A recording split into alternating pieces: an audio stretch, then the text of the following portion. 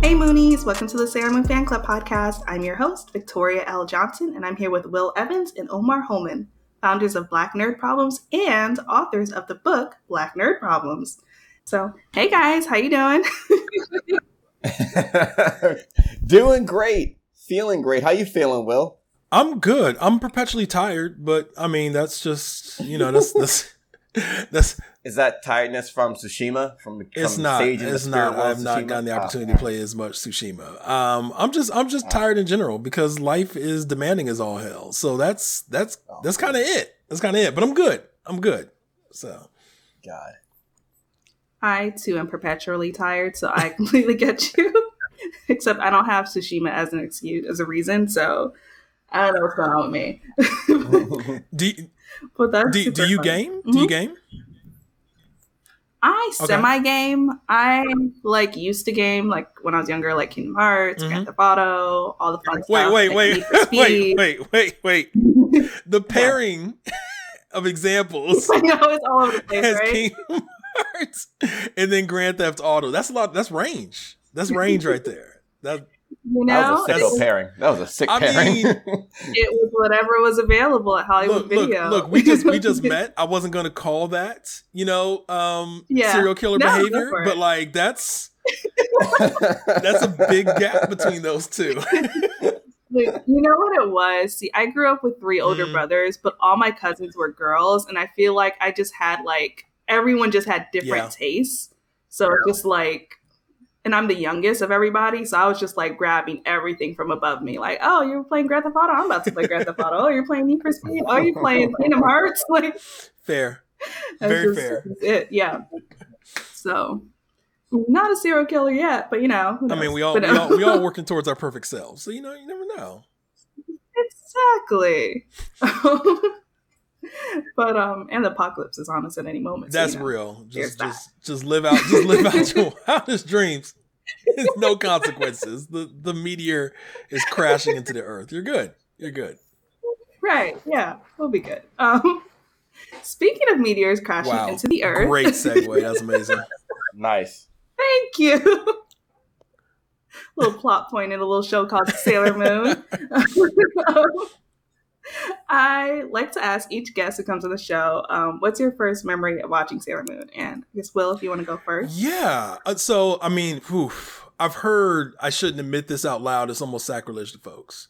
But one, I'm an old. So when Sailor Moon was probably the most popular amongst my contemporaries, I wasn't watching it kind of in the same places. So my first interaction with watching Sailor Moon, at least watching beyond memes and reference videos and whatnot, right, was probably Crystal, when Crystal dropped.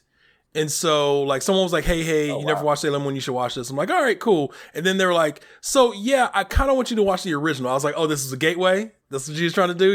You're trying to trap me?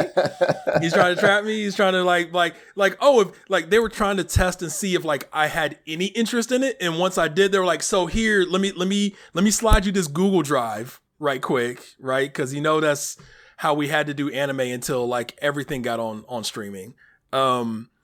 Let me hand you this Google Drive of some real rap raw Sailor Moon stuff, right? That was predated Crystal.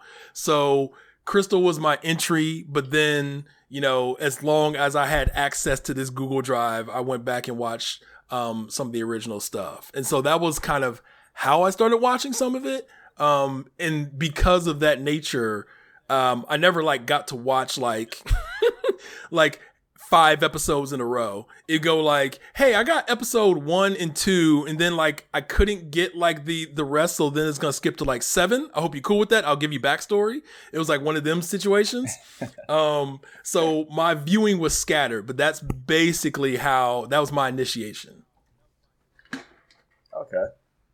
That's hilarious. And I love that. Especially because it's funny you started this saying you're older. And that's actually the introduction for a lot of younger fans right now. It was we had I want to say 12-year-old person on the show. And yeah, Crystal was also their introduction to the show. But I love the bait and switch though. Shout out to that. What about you, Omar? Oh, man, I too will admit things where I was not big on it, but I do know Sailor Moon because right before school in back in the state of New Jersey, my favorite state, before elementary school, I used to get up at around 6:00, and it was like a cartoon block that would happen, and so they'd show the original Sailor Moon. And then they would show Iron Man, and it'd be Iron Man or Iron Man, Fantastic Four, or the Incredible Hulk. It was like one of those two, but it was always Sailor Moon that was the intro to it.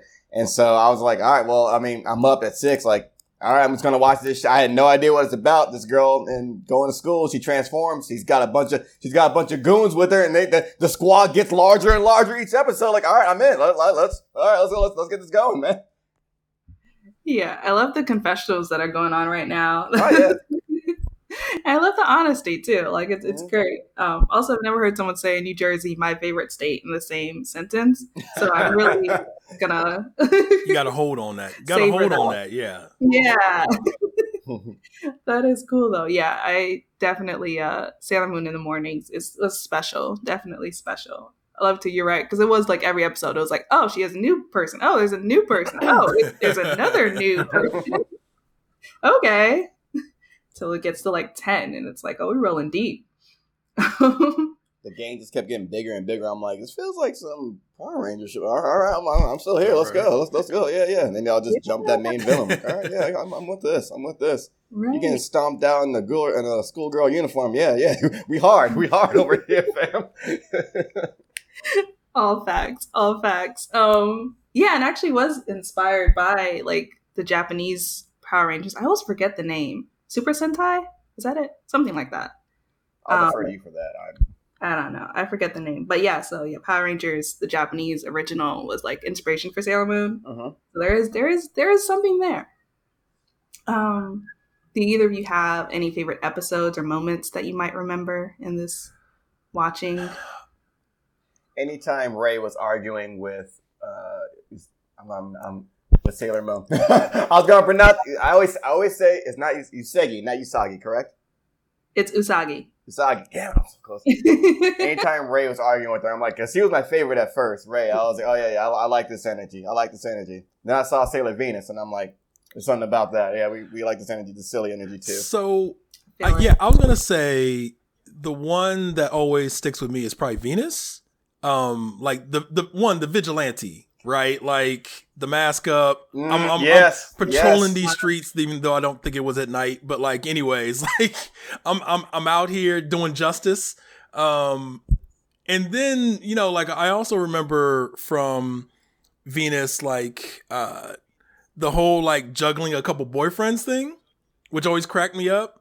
And it was like, nah, get yours, right? Like. You know what I'm saying? No, it's like, why you got to be out there? It's because I'm out here, right? Like, nah, own that. So that just like always stuck out to me. Though, was it? Man, I hope I don't mess any of this up. Was it Neptune and Uranus that's like always on the front lines, right? Like when stuff was always going down, I felt like they were always on the front line. And so, as from my perspective, I always love when they in the muck. Right? like the first line of defense. So bonus points for that. So true.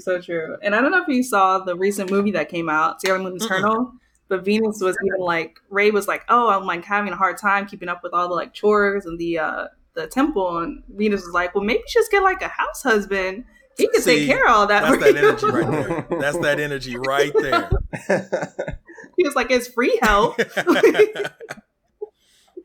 That's hilarious. Yeah, Venus is great. I love you. So would you say that's both of yours like favorite? It kind of seems like that's where things are leaning.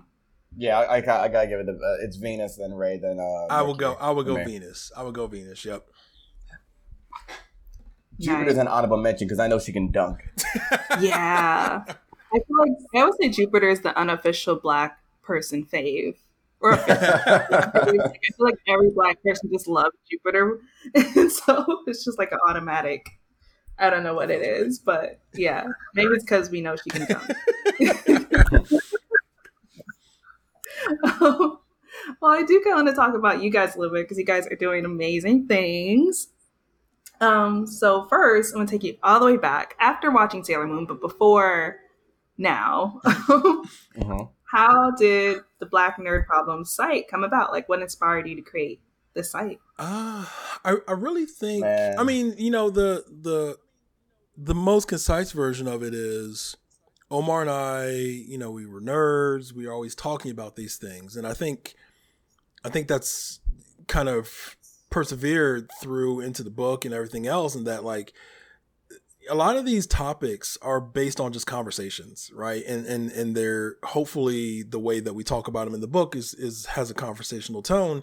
And so we'd always have these conversations, but we then, you know, something would happen. Let's say, you know, when Sam Wilson became Captain America, right? And there's like a whole big thing about, oh, Captain America is going to be black now. And what was very predictable, though Black Nerd Problems already existed, but this is just an example. We would get like very predictable media coverage of it, right? Like not only did you have a lot of, let's just be real, you just had a lot of white fans that would express outrage anytime there was someone black or someone like a marginalized character kind of taking center stage of something. So you always had that situation anyway, but then it was just a very predictable media critique or response to it. And I think we just kind of got tired of seeing that and realizing that it was very white in the responses. There just weren't a lot of people of color that had kind of any kind of power or influence, whether it be on websites or radio shows or, you know, podcasts, that kind of a thing, for that kind of pop culture nerd criticism. So I think that was the catalyst of us being like, you know, maybe we could do this. And we didn't just want to do just Omar and I. Like, we knew some folks that were, and, you know, I want to say 80% of the people, Omar, we knew from like Tumblr and Twitter. Like that was, yep. That was Tumblr before the snap. Right. Tumblr. That was the beginning of our Black Nerd Problems contributors, were folks that we interacted with on different social media platforms. And maybe we had live tweeted a show with them. Maybe we shared Tumblr posts with them and just got to know them that way. And those were our first writers, our first contributors. And that was pretty much how we started. So we started because we felt like there was a void there, and we grew our folks, you know, from like social media and whatnot. So. Yeah, that makes so much sense. And Omar, did you want to add anything? That's the story we tell people, you know, so we don't get in trouble legally. Illegally, you know, I had some packs to move. No, packs. He means comic books. We got a comic book smuggling ring. That's about it, man. And we went from 9 to like 30 something people on staff, proofreaders, streamers, writers, contributors. 7 years. It's been a long journey. It's been a fun journey though. Yeah, I remember you're right though. I mean, both of you, like, as far as there was a need for, I think, this kind of site, because I remember, like you said, we kind of got the same kind of things. I just remember it was the first time I saw, I don't know, this might sound mean, but smart stories about. Oh yeah, like, yeah. You know, like Black nerd culture. Like I was just like, oh, like someone's actually like doing essays and like interviews and like not just the same 5 things I see all the time. Oh, you don't want the fast food rap? You don't want the fast food essays, Victoria? You don't want the one line and a GIF, or one more line and a GIF, one more. Yeah.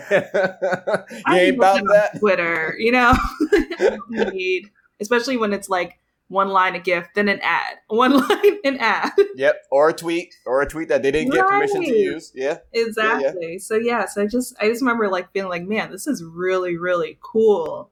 Just like the essays and just like the variety of essays and articles and things that you were covering, and like things especially at that time, because I feel like 7 years ago, we were really starting to get like a emergence of like indie Black creators.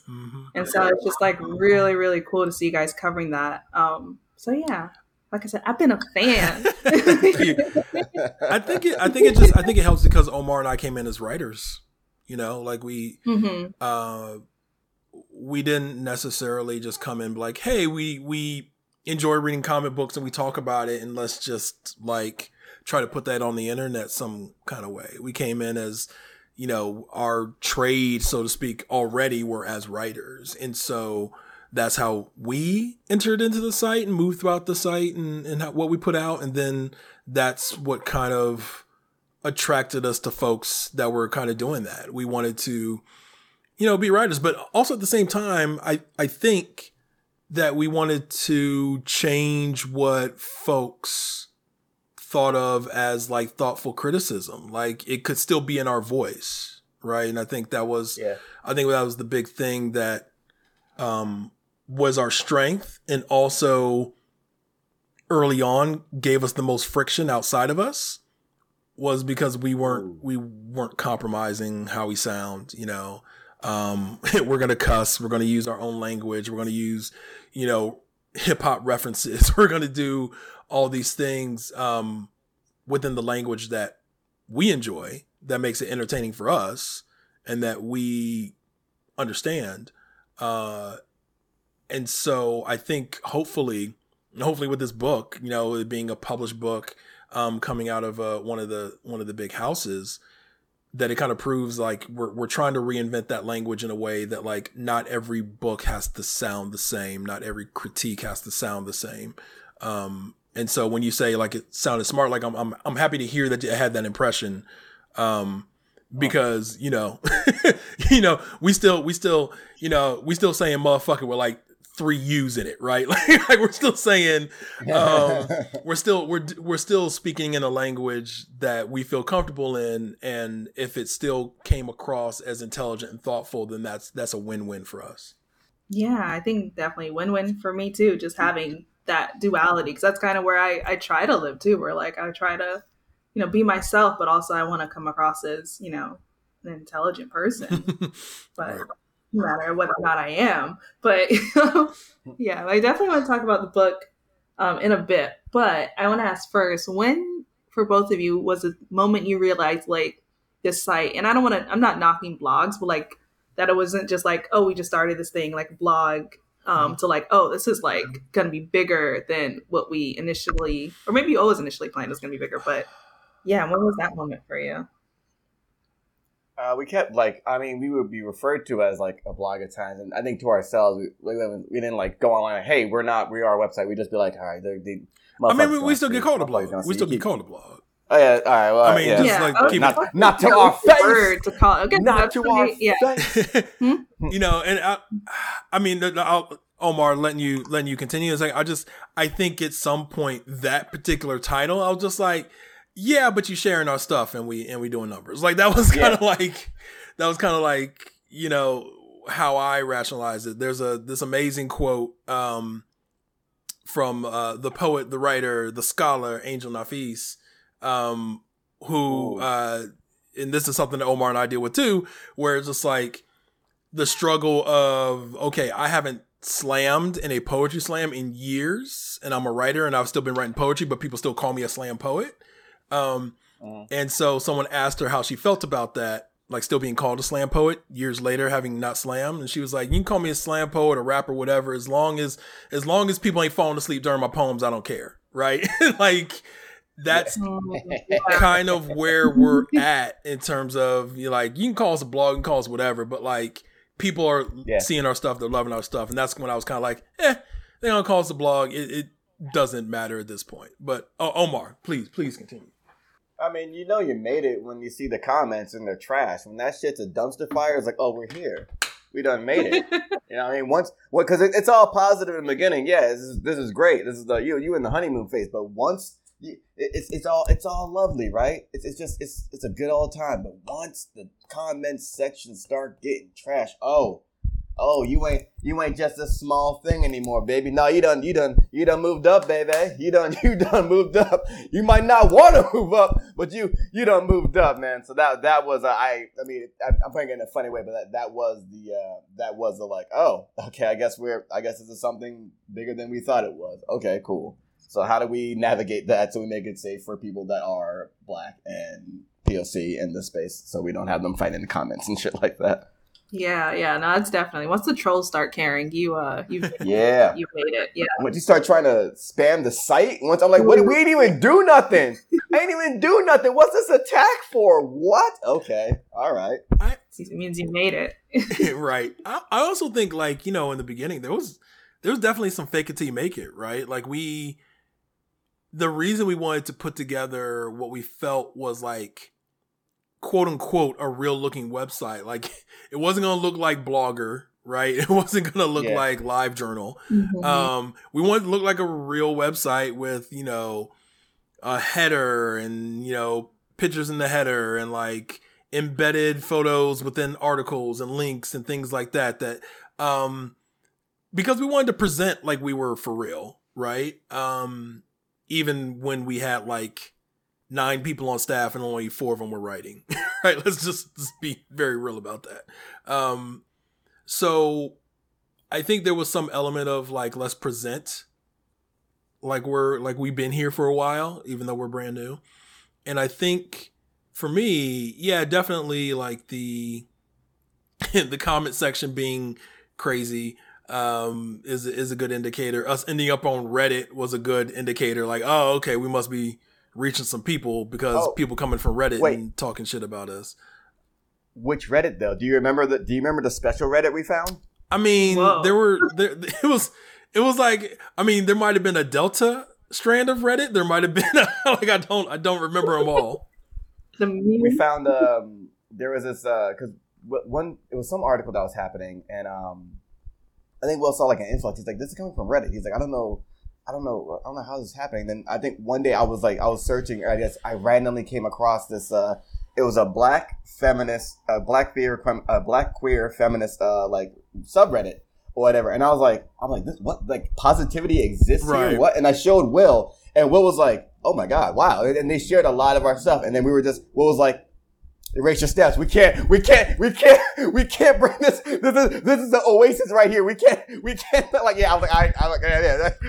Burn the history data. That's got to exist as its own thing. We can't. No. We can't interfere with that. That's its own ecosystem. I feel like there was, and that was like a pleasant surprise, because every other interaction on Reddit was just like mostly white folks getting a hold of our stuff and saying we can't talk or spell and calling us stupid, all this kind of stuff. So that was a pleasant surprise. I mean, I think once we had a couple of articles that went viral in some sense, then like your floor of traffic and how many people view you starts to rise, right? Like, so if only 100 people read your stuff before and then something goes viral and, 500 people have now seen it. Now, even your comic book reviews, 500 people are going to have access to seeing it, right? So like, I think it was almost a cascading effect, that every time we had something that was very popular, we knew that it just meant more eyes were going to be on our everyday stuff.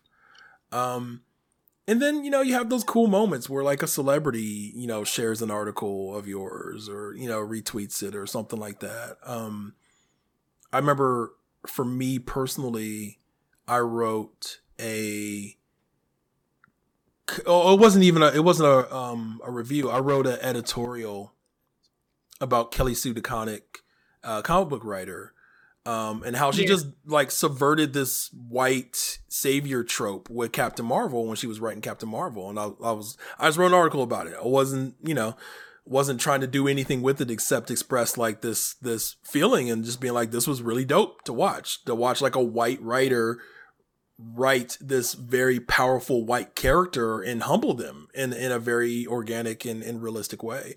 And like she shared that on her Tumblr and like said that like she was like super proud of the comic for doing that kind of work and hoping being read like that. And then I end up like interacting with her and being able to interview her. And like, I think in that happened in the first year, that was my indicator. Like, okay, we're really pushing out there. Right. And then what happens is you're like, oh, we can't mess this up now. Like, wait, Will, real quick, when you got you interviewed her, what they had some folks contacted you to interview about Kelly Sue's work. What magazine was that? Man, I think it was Variety. Was it Variety or was it? I think that was Vanity Fair. Fair, it was Vanity Fair. Yeah. And that was cool. I was like, okay, Black Nerd Problems will get to appear in Vanity Fair. That's right. Just buried that under there. and so like it's like I think small, like we kept having small things like that. And then also comic books, we started appearing as quotes on like Marvel comic books. Marvel covers. Right, like on their trades. And do you remember the first one of that, Omar? I can go back and find it right now, but off the top of my head, I do not remember. I don't think it was Moon Girl and Devil Dinosaur. I do not remember off the top of my head. But there was just like, I was like, oh my God, we're on a Marvel property. I remember Omar and I were on a phone call. And, I called Omar. I was like headed to some event. I got there early. I'm sitting in my car and like we had just like that week had like 2 comic books where we were quoted on, And I called Omar because I was kind of overwhelmed by it. I said, you realize we're on like a Disney property? You realize that like Black Nerd Problems pulled from our website is like exist on a print media that came from Marvel. Like this is not a small thing. Like this is not a small thing. Like not everyone can say that. Not everyone that like said, hey, we're going to start a thing can say something like that. And like, I just tried to live in that moment of knowing that we had accomplished a thing in terms of getting out there that was being recognized in some way. Yeah, I remember. I don't remember which comic it was either, but I remember the first time I saw you guys being quoted on a comic book, and I was like, "Whoa!" Like, not that I was there, I was like, "We made it!"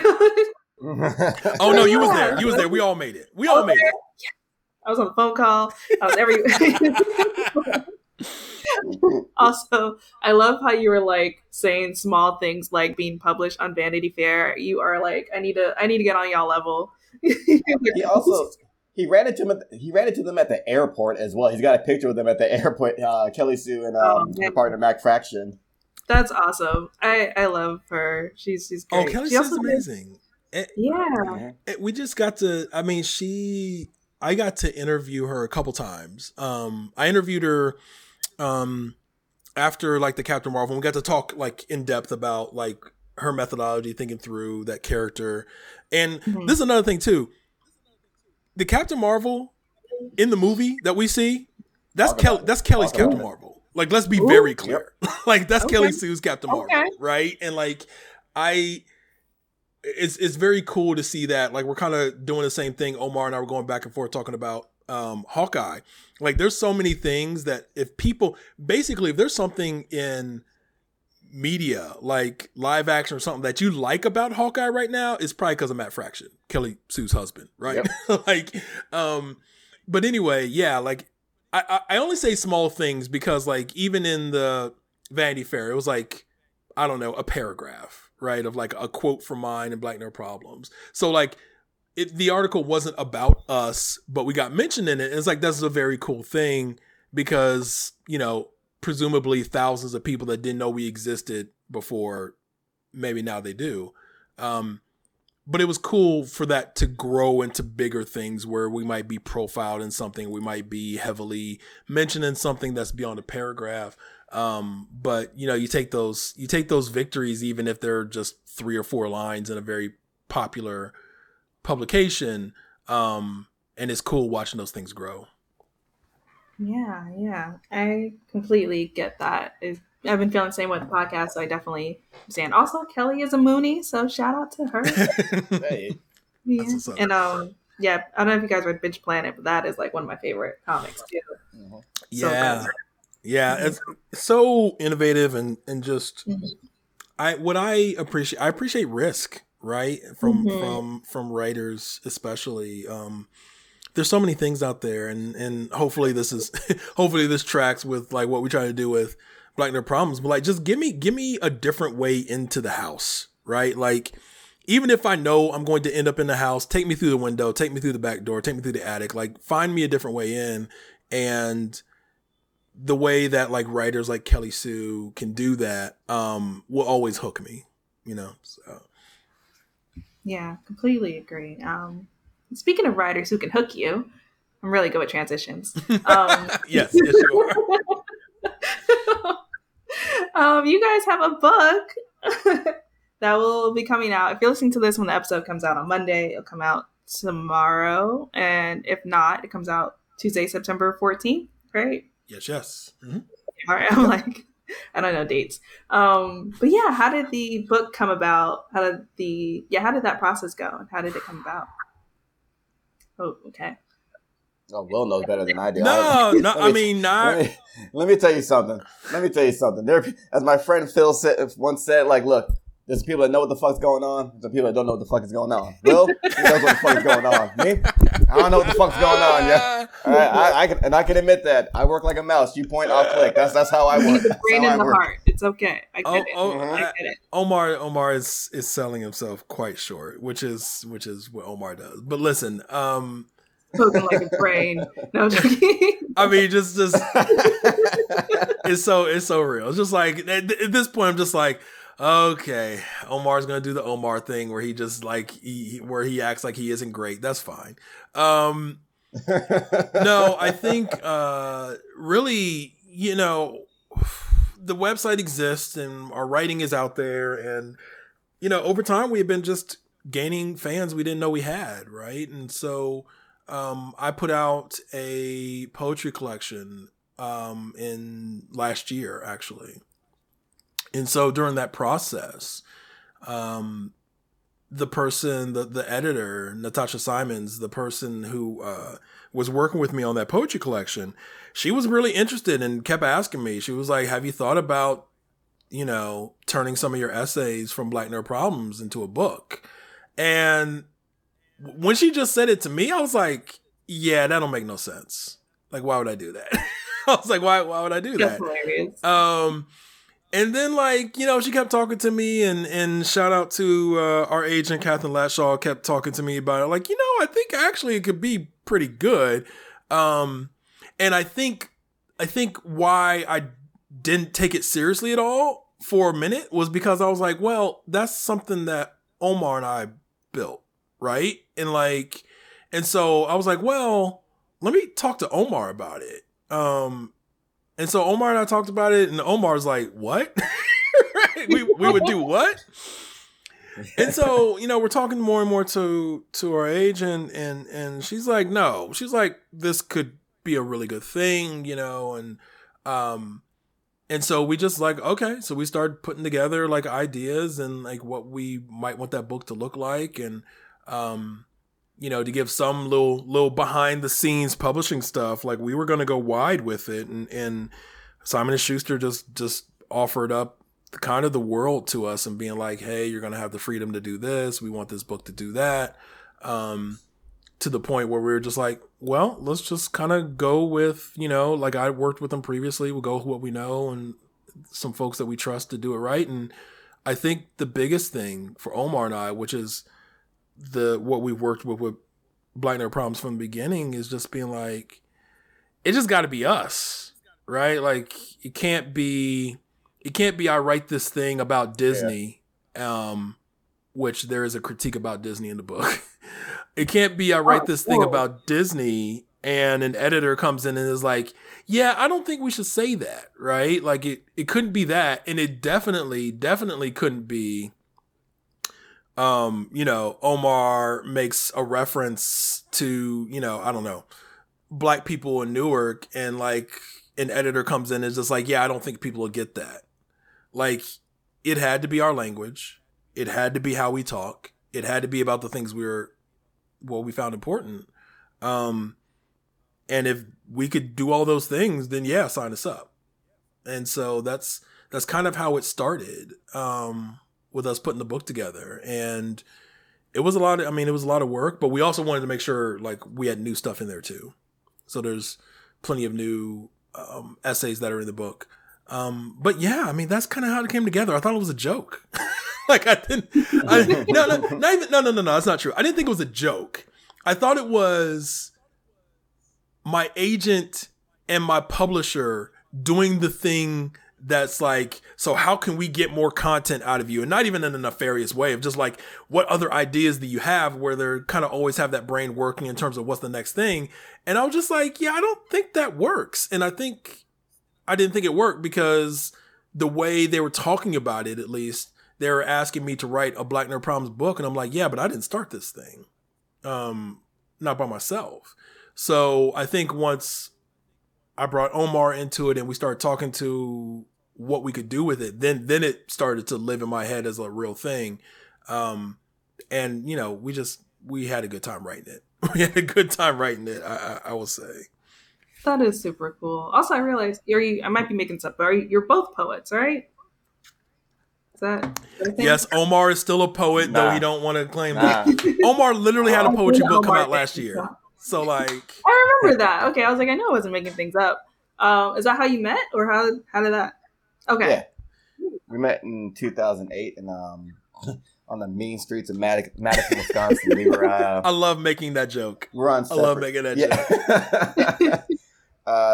Yeah, I was on the New Jersey team. Will was representing the Columbus team, and so we're at the Nationals. We met in 2008. We just remembered maybe a few days ago, we technically competed against each other individually in 2009, and then our teams competed against each other in 2010. This should be a Disney movie. Well, Will was like, had I won against him individual, he's like, he might not be here right now, but I beat him, so it's all right. Because at 2009, we were in Berkeley, California, and I remember it distinctly because Will was in the finals. And we had a bout together, and we faced off. And if you know poetry, you go head to head. It's about like eight or 12 of you, whatever. You slam it out to like top 4, whatever.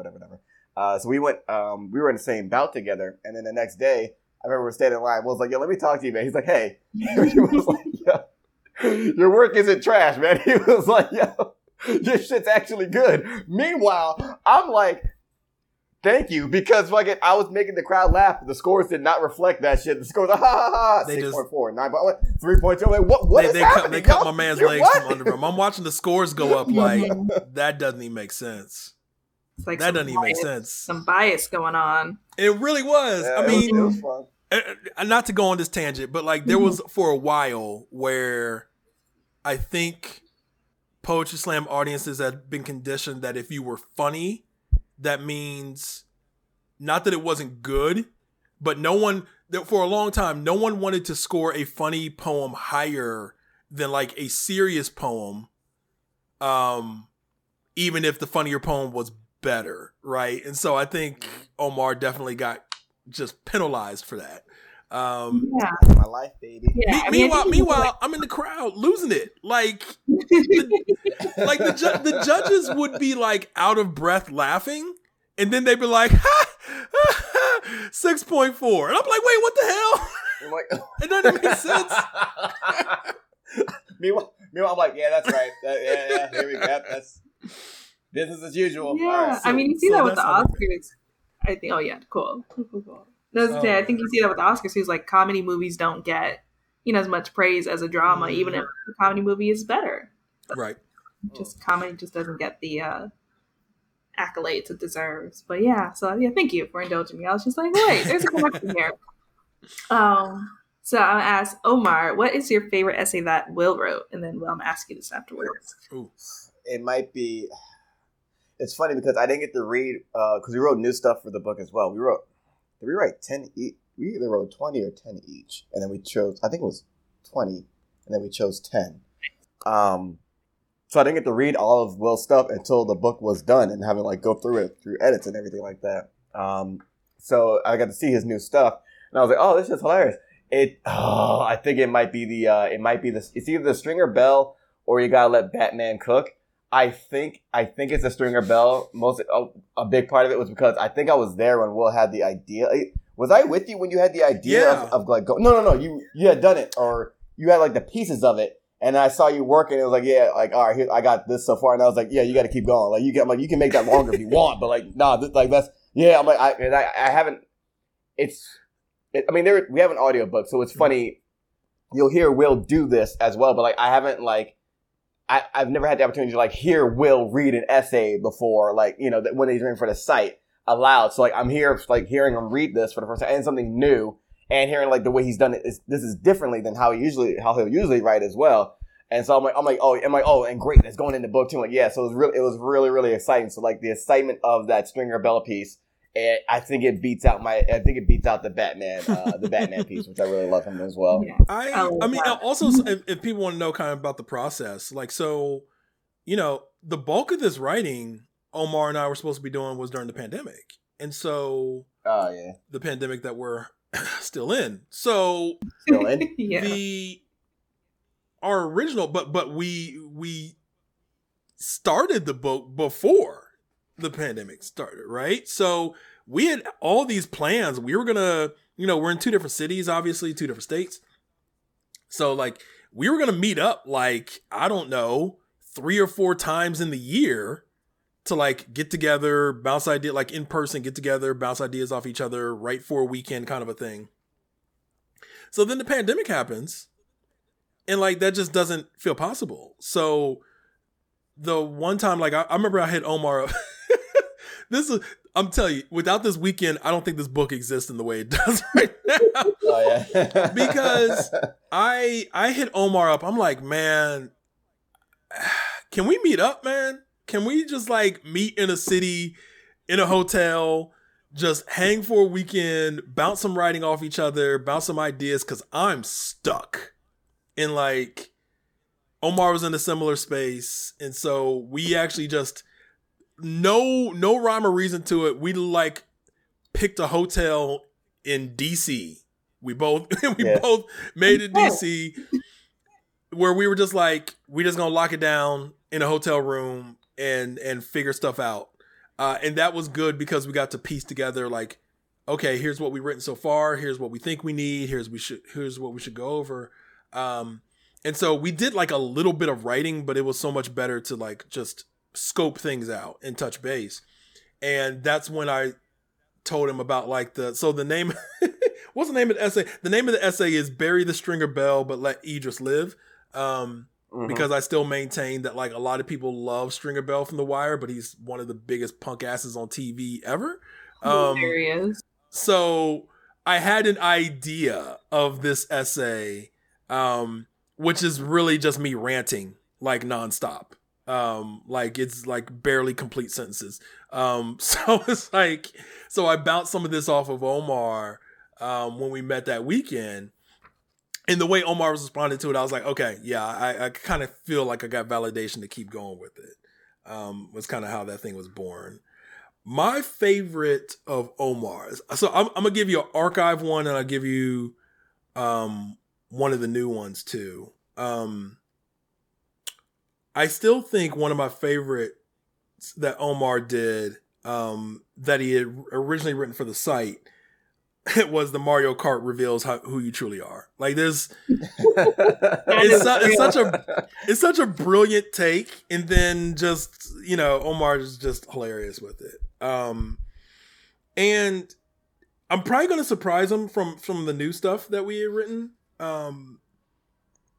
But I feel like the first essay in the book, Nerd is in the spectrum, and Nerd isn't the person, it's the spectrum. Because it just is an intro into our world, right? In terms of how we define nerd, how we navigate it, how we came to be this way, and how we want other folks to feel inclusive in this way. And like I think if people just knew Omar and I, knowing our personalities, and then you said, okay, here's the title of this essay, I think probably most people be like, oh, Will probably wrote that because it's so because the approach, but like it's Omar writing it, and it's like this perfect introduction into the book. And it's surprising and refreshing, and just like a good way for people to come into the book and be like, yeah, I'm not going to get every reference because I haven't watched every single thing that these dudes have watched. I haven't read every comic that these dudes have read. But I know I belong here. And I think he just masterfully wrote that as the beginning of our book. I love that. Omar, you sounded genuinely surprised. I like that piece. It was a hard piece because the editor was like, okay, this is good, but like I really like. I discovered that I really like etymology, idioms, and like where words stem from and how they've evolved and semantics and things like that. And so doing it, like, oh, this is fun. And then it's not fun when the editor's like, all right, this is good, but this intro is too bland. Like, oh, here's the definition. No. You gotta spice it up. You gotta spice this up. And I'm like. So I'm like, what do you want me to do? So then I found a way. I was like, all right, I'm gonna make a joke this way to try and lead into this stuff. So yeah, I like that. So I'm like, I'm genuinely surprised. Like, oh man, thank you. That is definitely one to like, oh, Will wrote this. Like, wait, what the fuck? What the fuck? I think you had the first funny piece or like comedic piece in the book, isn't it? I don't know. Which is the first comedic piece? I think so. Oh, is it Simba? If it's no. I think it's you're right. It's Simba and then Batman Cook. Yeah, you got. So that was funny because when we were putting together the order of the book, I was like, wow, people are really not going to know what to think if they know us because I have the first funny pieces in the book. Like, where's Omar? Omar's the comedian. Where's his humor at? He's like talking about like nerd is the spectrum and like, you know, the Green Lanterns as cops and police violence. Like, where's my funny Omar at? Right? Like, but trust me, it's in there. It's in there. Just give it time. I believe it. And then Omar, if Will was a Sailor Senshi, who would he be? Jupiter. My man ain't fooling around. My man about the business. That's very stoic. Like that's an easy one. That's a fucking easy one. Well, who would Omar be? I think. Oh man, I wish I had thought about this more before, but I'm gonna say Omar probably is Neptune because. Hey. And the only reason I say that is because I'm going to embarrass Omar right now. Nobody rides for you like Omar, right? Like, just, you have someone in your corner, has your back. What are you trying to do? How can I help make that happen? Like, Omar is the ultimate support class, right? As far as helping you achieve like the best that you're capable of, and like so to me that sounds like Neptune to me, so I would go there. Yeah, I love that. It's such a thoughtful answer. And also Neptune, I feel like she's really slick with jokes sometimes, so I feel like that works. That works. Yeah. Yep. So I had this all planned. Yeah. That's where I was going with it. Love it. I love it. Thank you for indulging me with that. Do you guys talk about Sailor Moon on here a lot, but do you have any other favorite anime? Yeah. I mean, I'm going to let Omar go first because this is the encyclopedia of anime experience over mine. So, all right, we're not going to go in any particular order, but we're going to start off at the top with Demon Slayer. We're going to give a shout out to our boy Midoriya, young Midoriya, if you nasty, from My Hero Academia. We're going to go into some Gantz. It wasn't really that much of an anime, but Netflix did a little special on it. It was pretty cool. The manga was better. We're going to roll down a little bit and get into motherfucking One Piece, which is cool. A lot of story in there. But the big... I mean, it's an anime, but the manga's still going. Hajime no Ippo, the fighting. You want to talk about heart. You want to talk about anime. When the anime stops, only 3 volumes, you got to go to the manga, son. That manga been written since 1988, 1989, and it's still going. Like, man, don't nobody die in this shit, but it feels like somebody dies when they lose a boxing match, man. I cried for 2 weeks. Just because my man lost a fucking boxing match. What was like, yo, what's wrong? I was like, yo, my man lost a match, man. My man Ippo going through it right now, man. Like, that is good writing. Shout out to George Morikawa. Yeah, I was thrilled. I always know my boyfriend's sad, and he's like, I'm like, are you sad? I'm like, did you just read Ippo? Yeah, oh, you read it too? Yes! That's amazing. Man. So, Yes! I get it. Yeah. Oh, man. I think for me, I mean, a lot of what Omar named before, I like really cerebral and like not necessarily always mystery, but like strategy type anime. So like Code Geass is probably one of my all time favorites. Most of Death Note. Love that answer. I mean, look, I like all the characters by the end, but like the story falls apart. Mm-hmm. Yeah. Look at me trying to not give spoilers about Death Note's been around forever. Yeah, I mean, and then, you know, like Demon Slayer, I think Tanjiro is just one of my favorite anime protagonists of all time. I'm very much attracted to like empathetic characters, right? That are just like beyond I'm trying to be the best ever at whatever this thing is.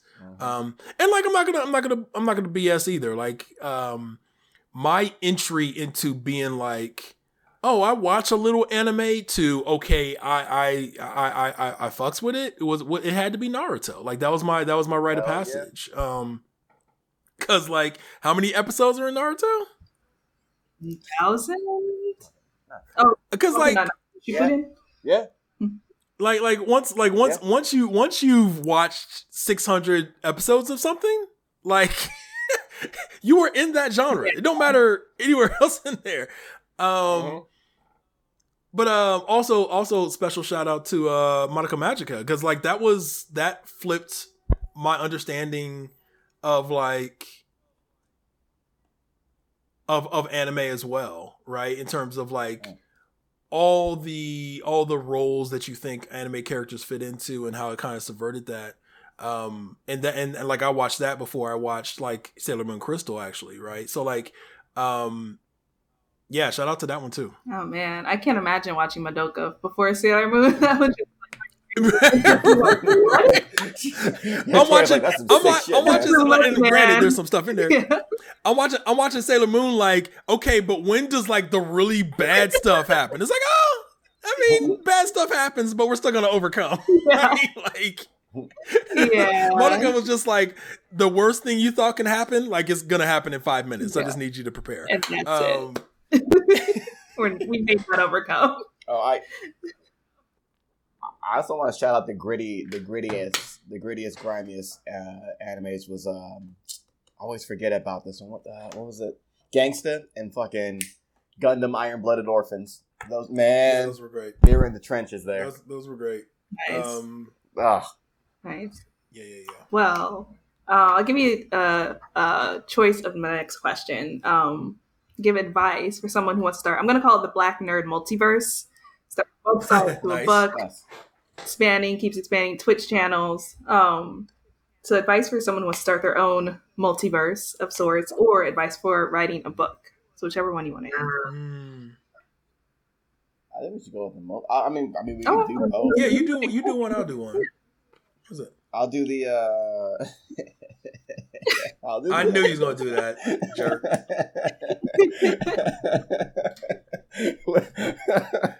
Listen, let me tell you something.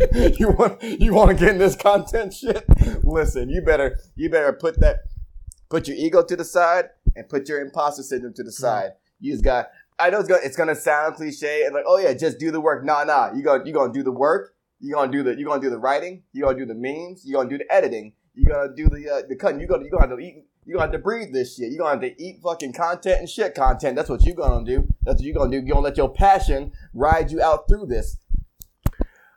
That is actually my my honest advice. But actually, I should say, you can be passionate about something and you can give your time to that, but also keep in mind to take time for yourself, because it's not really about it's something you want to enjoy doing and putting out there, but also having time for yourself so you don't get burned out from it or it doesn't become fun anymore. Because once something you enjoy becomes a job, it's like, So in order to keep it as something you love, pace yourself with what you're, with the content you're creating, and give yourself a good pace so that you can, like, years from now, you still enjoy doing this thing and you can take breaks when you want to, and it's always reinvigorating for you. If I have to be a 36-year-old adult about it, Thank you for that. So in terms of advice in terms of writing a book? Yep. I think have an idea. Okay. Before I say something generic unintentionally, know what you want that book to be and know where you're flexible at, because there's definitely a time you're going to work with editors, you're going to work with readers, you're going to work with different folks are going to have their hands on your book, unless you're doing 100%, indie publishing. That's a whole other thing. But like, if you're trying to put out a publication, have an idea of what that book needs to look like and have an idea where you're flexible at. And I would say be flexible somewhere, right? Like, you don't want to be so rigid inside your own head that you don't take any notes or critique that could actually make it better. That you just hadn't thought of yet. But also know where your non-negotiable line is, right? Because I know way too many authors that they're like, yeah, my book came out, but it wasn't exactly what I wanted to be. The publisher had this idea, and like, I thought like maybe that might be okay, and I kind of went with it, but now I regret it. Like, there's so much work on your end as the writer that goes into writing a book. You don't ever want to pour that much work into something and then not be proud of what came out of it. So know where your boundaries are, right? Know where your boundaries are as far as what that book should look like, and know where you're flexible at.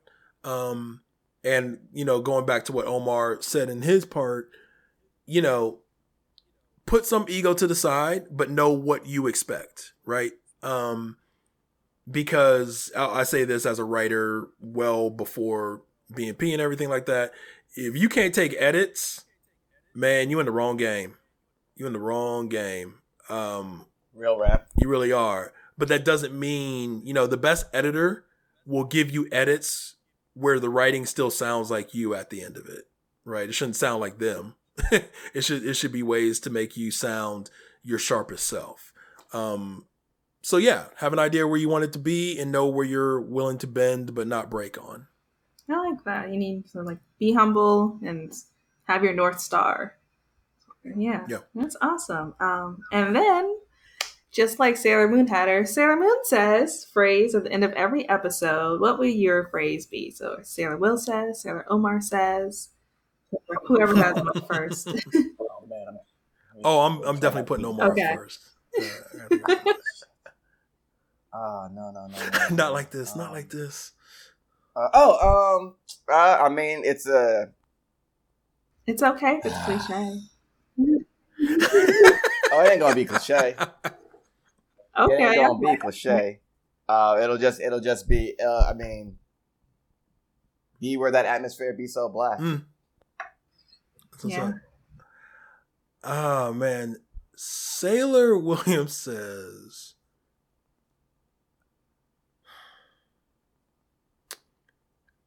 Oh, okay. I you say this to Omar all the time. I still believe this.